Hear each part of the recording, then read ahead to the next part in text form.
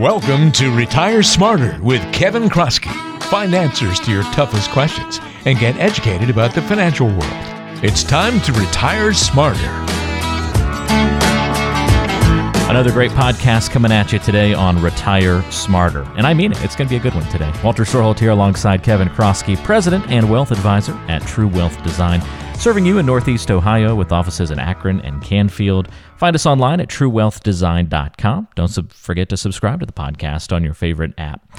If you want to get in touch with the team, we'll tell you some ways that you can do that a little bit later on in today's show, or just check the description of today's show notes for that info as well. Kevin, you ready for another great show today? Let's do it, Walter. Let's dive in. We've got a lot to get to today, and I think this subject, if anybody saw the headline about investing internationally and some of the reasons to do so, in fact, 3 specific reasons why you might want to do that, is an interesting topic because this is something that I've always kind of wondered, Kevin. I feel like, I kind of know about U.S. businesses. I feel like I have a good grasp or handle on what's happening in the U.S. economy, but my mind would start to spin if I start thinking about investing internationally. Yet, I feel like I'm only exposing myself to a very small piece of the pie if I focus domestically. But that's also what I know, and I've also kind of heard the terms or the guidance to focus on what you know when you invest, right? Don't get into the spaces where you have no idea what you're doing. So I kind of have this conflict of there's a big opportunity out there to invest worldwide and internationally, but at the same time trying to stick to that principle and invest in what you know. So I'm interested to hear your guidance today on this topic because it kind of hits close to home, and will you be opening my eyes to some possibilities here?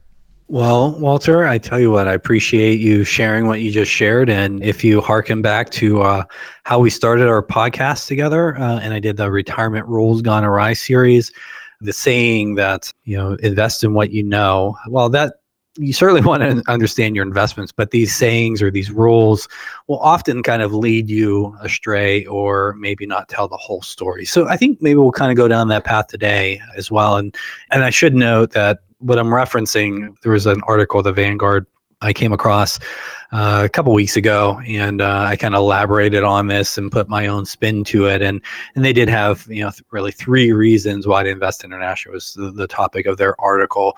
And I really think 2 are pretty much different ways to say the same thing. So we'll see how our title ends up when I actually launch this. But if somebody looks at the title and said, "Hey, you forgot number 3," well, that's why. So let's dive in, if you will. But Walter, as you kind of intimated, the world's a big place, right? And when you look at kind of U.S. investing and outside of the U.S. today comprises about 55% of the total investable universe in terms of, publicly traded stocks. And so, that's a pretty big portion, 55% back, a decade ago. It was a little less than half. So depending on how good the U.S. is doing relative to international markets, you'll see this, 55% kind of ebb and flow. And certainly if you went back decades, the U.S. would have been a bigger portion. But where we are here now today in 2019, it's about 55%. And then when you go outside of the U.S., obviously you have 100% total. So 100 minus 55% is 45%. And you can further divide that 45% between developed and developing, or also called emerging markets. And emerging markets today are roughly about 10% of the total. So just to kind of look at it overall, you have 55% in the US, you have 10% in emerging markets, places like China, India, Brazil, and then you have the balance, or 35% in international developed outside of the U.S. So our friends to the north in Canada, European Union countries, Japan, Australia. So those are the biggies right there. And so that's what the market is. And when you look at today, in large part, we are in a global financial world. So you have companies like Toyota or Samsung that may be headquartered outside of the U.S., but a big portion of their business is still inside the U.S. Or you have some U.S.-based companies that sell around the world, McDonald's, Google, what have you. And so you have some of these companies that they're worldwide, but nonetheless, you also have some of these smaller companies within each of these countries that are more exposed to the domestic economy. So while you're kind of looking at the world, so to say, and you are thinking about this rule or this saying that you reference, Walter, about, hey, invest in what you know, there's a big part of the world that's out there that, that you may be avoiding. And we'll talk about some of the reasons why you may not necessarily want to do that. Well, I know I'm going to have to go back and listen to one of those first episodes that we did about those retirement rules gone awry. I'm glad I could trip up there and you catch me and be like, hey, go back and listen to that episode. Remember, not all sayings are worth following. So I've just got to say, as a side note, I'm kind of blown away. Even though you said it used to be bigger in the past, I'm kind of blown away by the 55% of the world market essentially is the United States. It just still seems like such a big chunk. It's hard to wrap your mind around that. Yeah, it's a big chunk, but it's also, it's we have definitely been kind of the bastion of capitalism, or at least the most pure form of capitalism that's been around for some time. So, so that's where we're at. I mean, if you look at it different ways in terms of like GDP, I mean, it would be different. I mean, China becomes much more prevalent in a kind of a measurement like that. But if we're just looking in terms of investable universe, publicly traded equities, and that's how it shakes out.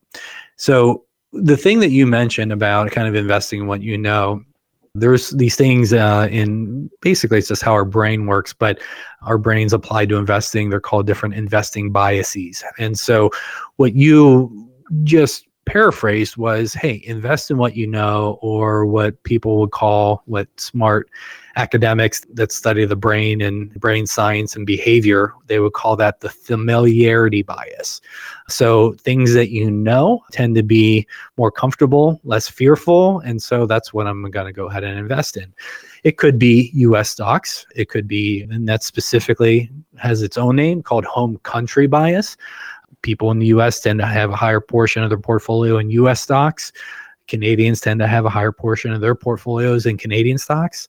Australians, well, same thing. And you can kind of go around the world and you see that same phenomenon happening. I had a client meeting earlier today, and he is a physician that works at now CVS.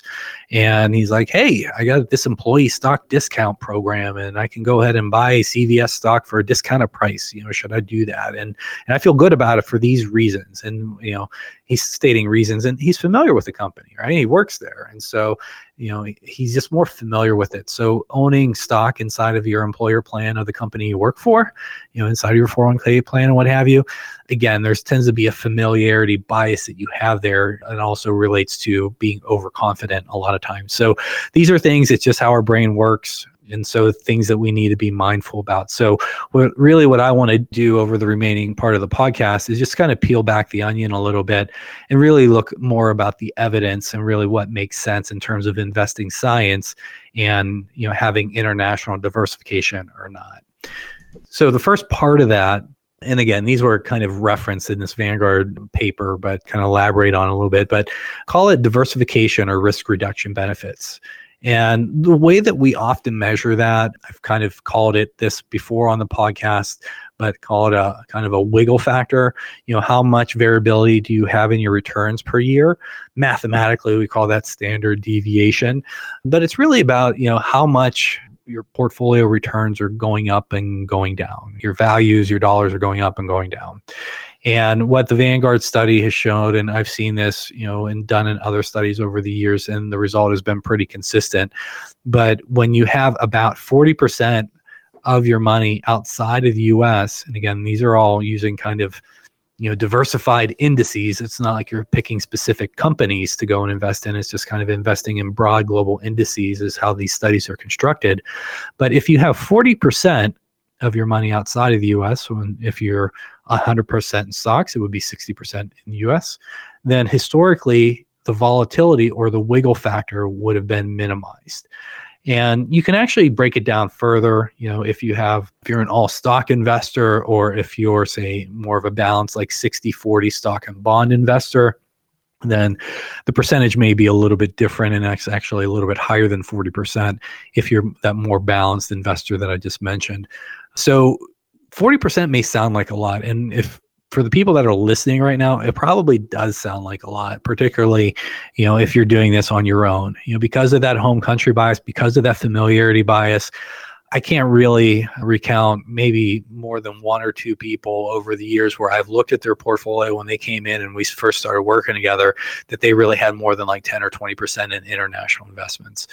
So, certainly the home country bias was quite strong in that case, but the science of investing would show that, hey, I should probably have, 2 to 4 times that 10 or 20% to really reduce the volatility, really reduce the risk. And why would we want to do that? Well, if you have less volatility, you have this smaller wiggle factor, ultimately you tend to have higher compounded returns over time. So the example that I always like to give here is, and Walter, I put you on the spot with this several episodes ago, and I'll set you up for success and do it again here, buddy, since you did so well in the last one.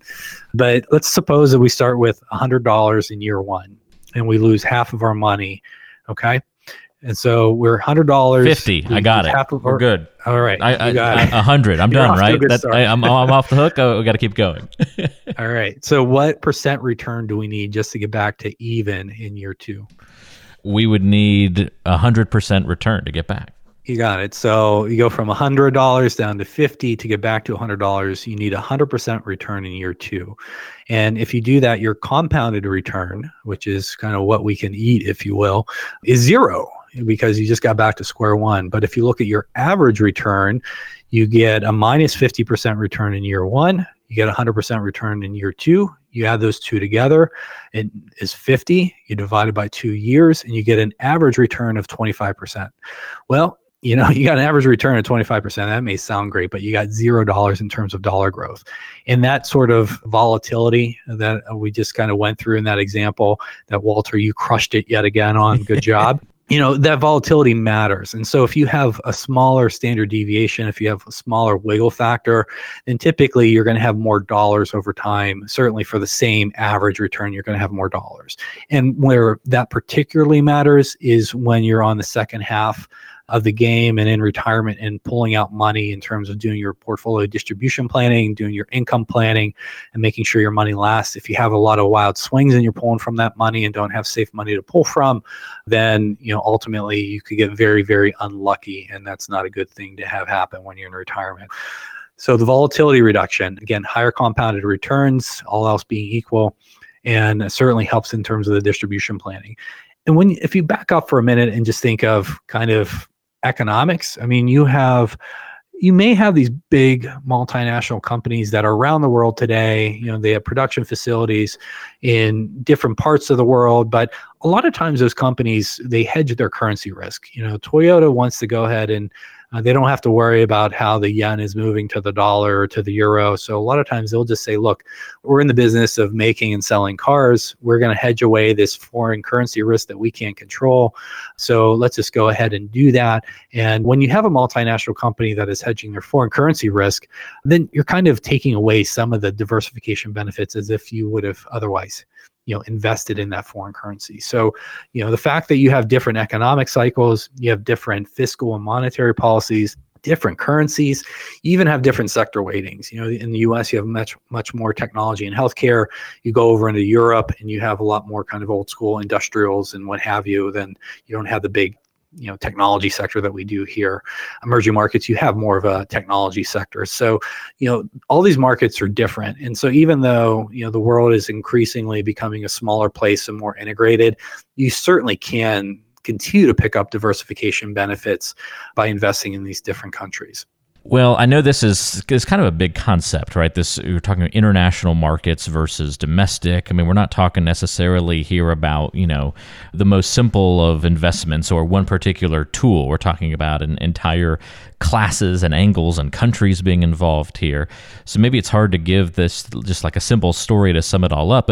And I also know that we have to guard against that, that term. Maybe this was in one of our past episodes. We talked about this, that mentality of past performance can't predict, future returns, that sort of idea. But can we look into the past to see where these different allocations for folks have maybe panned out in a positive way or also in a negative way if they weren't, kind of internationally spread out? Have there been past examples that have showed us the importance of investing internationally? Yeah, that's a great question, Walter. And I had a meeting recently, and so this was a client that We did some planning for, probably 6-7 years ago. And then they came back and kind of want to work together on an ongoing basis at this point.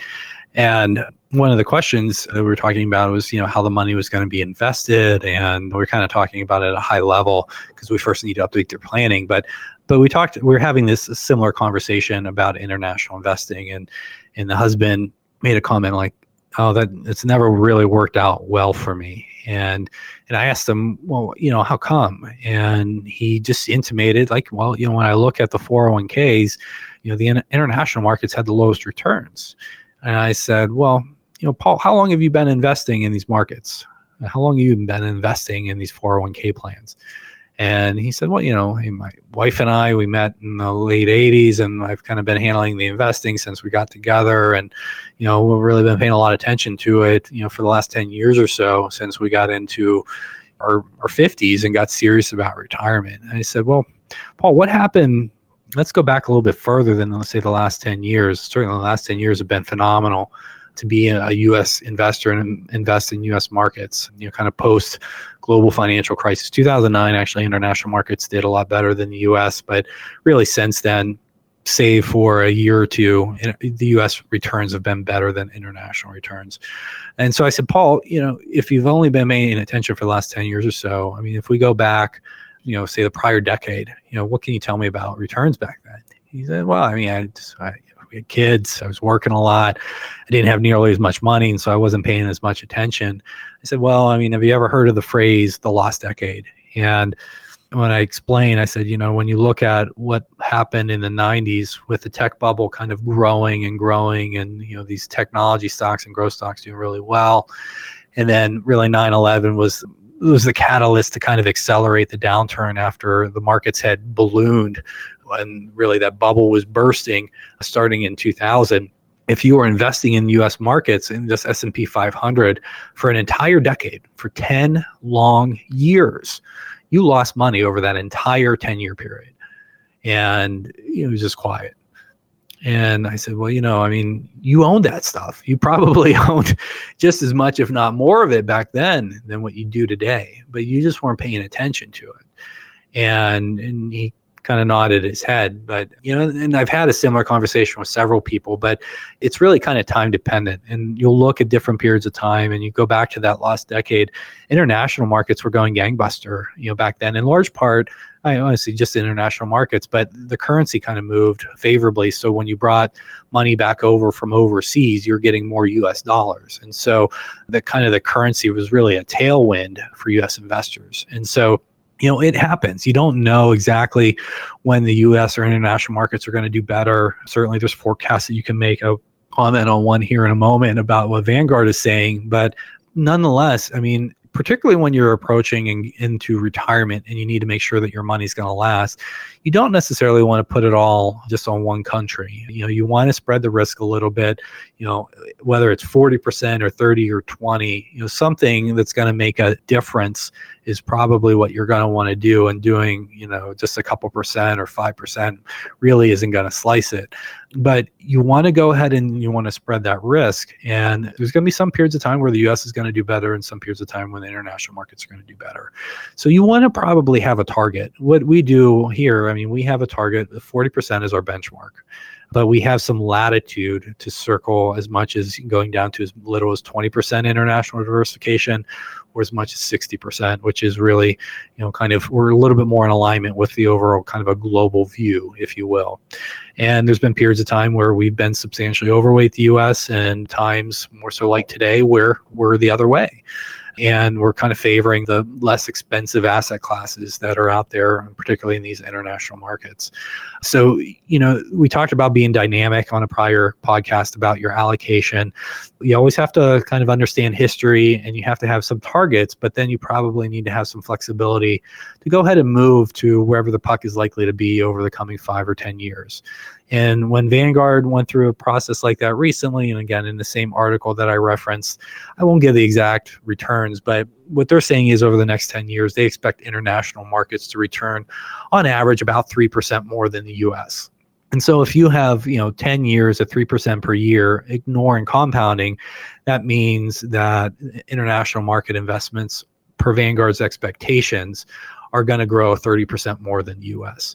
And I can tell you, we did a prior podcast on a similar topic and kind of relayed an article from Morningstar and Christine Benz, and she really did a survey of a lot of different money managers and their expectations, and they were all pretty uniform. And none of them are going to get the numbers exactly right in terms of whether it's 8.2 or 5.1%. But if you get the ranking right, if international markets are going to do better than the US and you favor international markets, then your allocation or your investing recipe is going to end up more right than not. And so that's the thing that I think you have to think about, particularly where we're at today.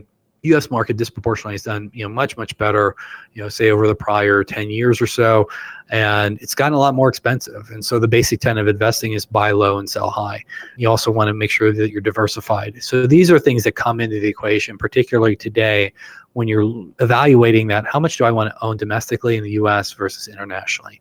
And of course, it gets more kind of complicated than that. Well, if you make that decision, well, what within those markets do you want to own? Do you want to own value stocks or growth stocks or small stocks or big stocks or sectors or what have you?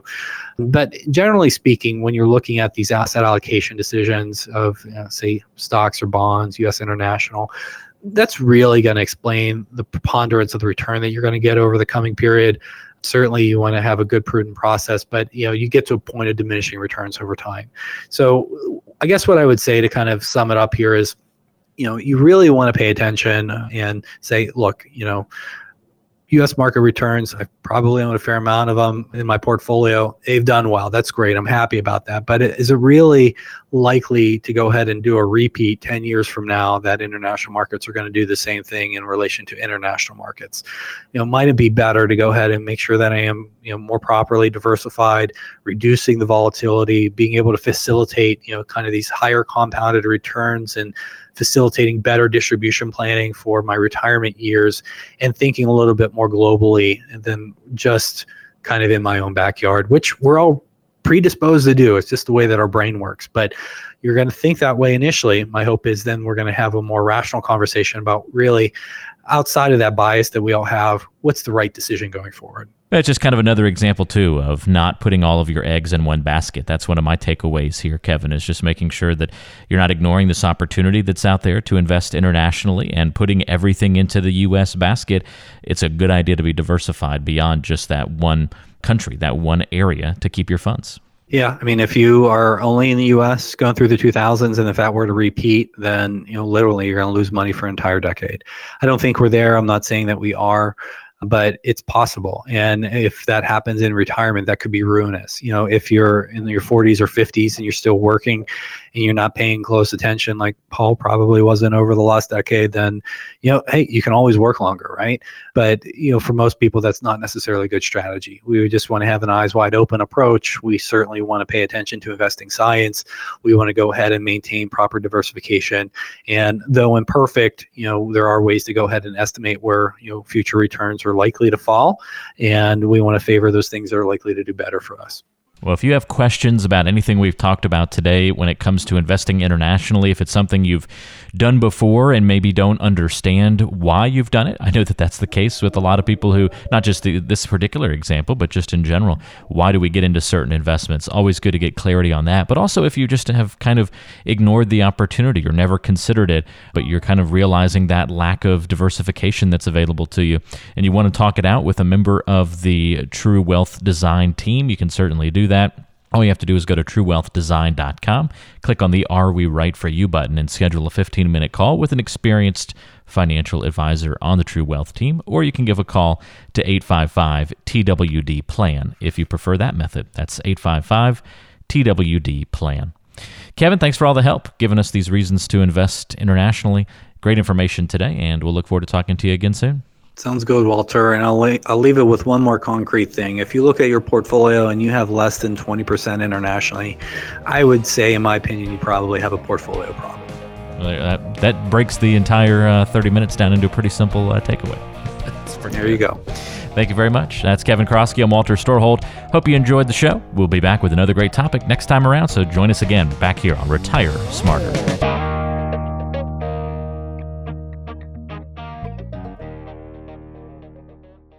Information provided is for informational purposes only and does not constitute investment, tax, or legal advice. Information is obtained from sources that are deemed to be reliable, but their accurateness and completeness cannot be guaranteed. All performance reference is historical and not an indication of future results. Benchmark indices are hypothetical and do not include any investment fees.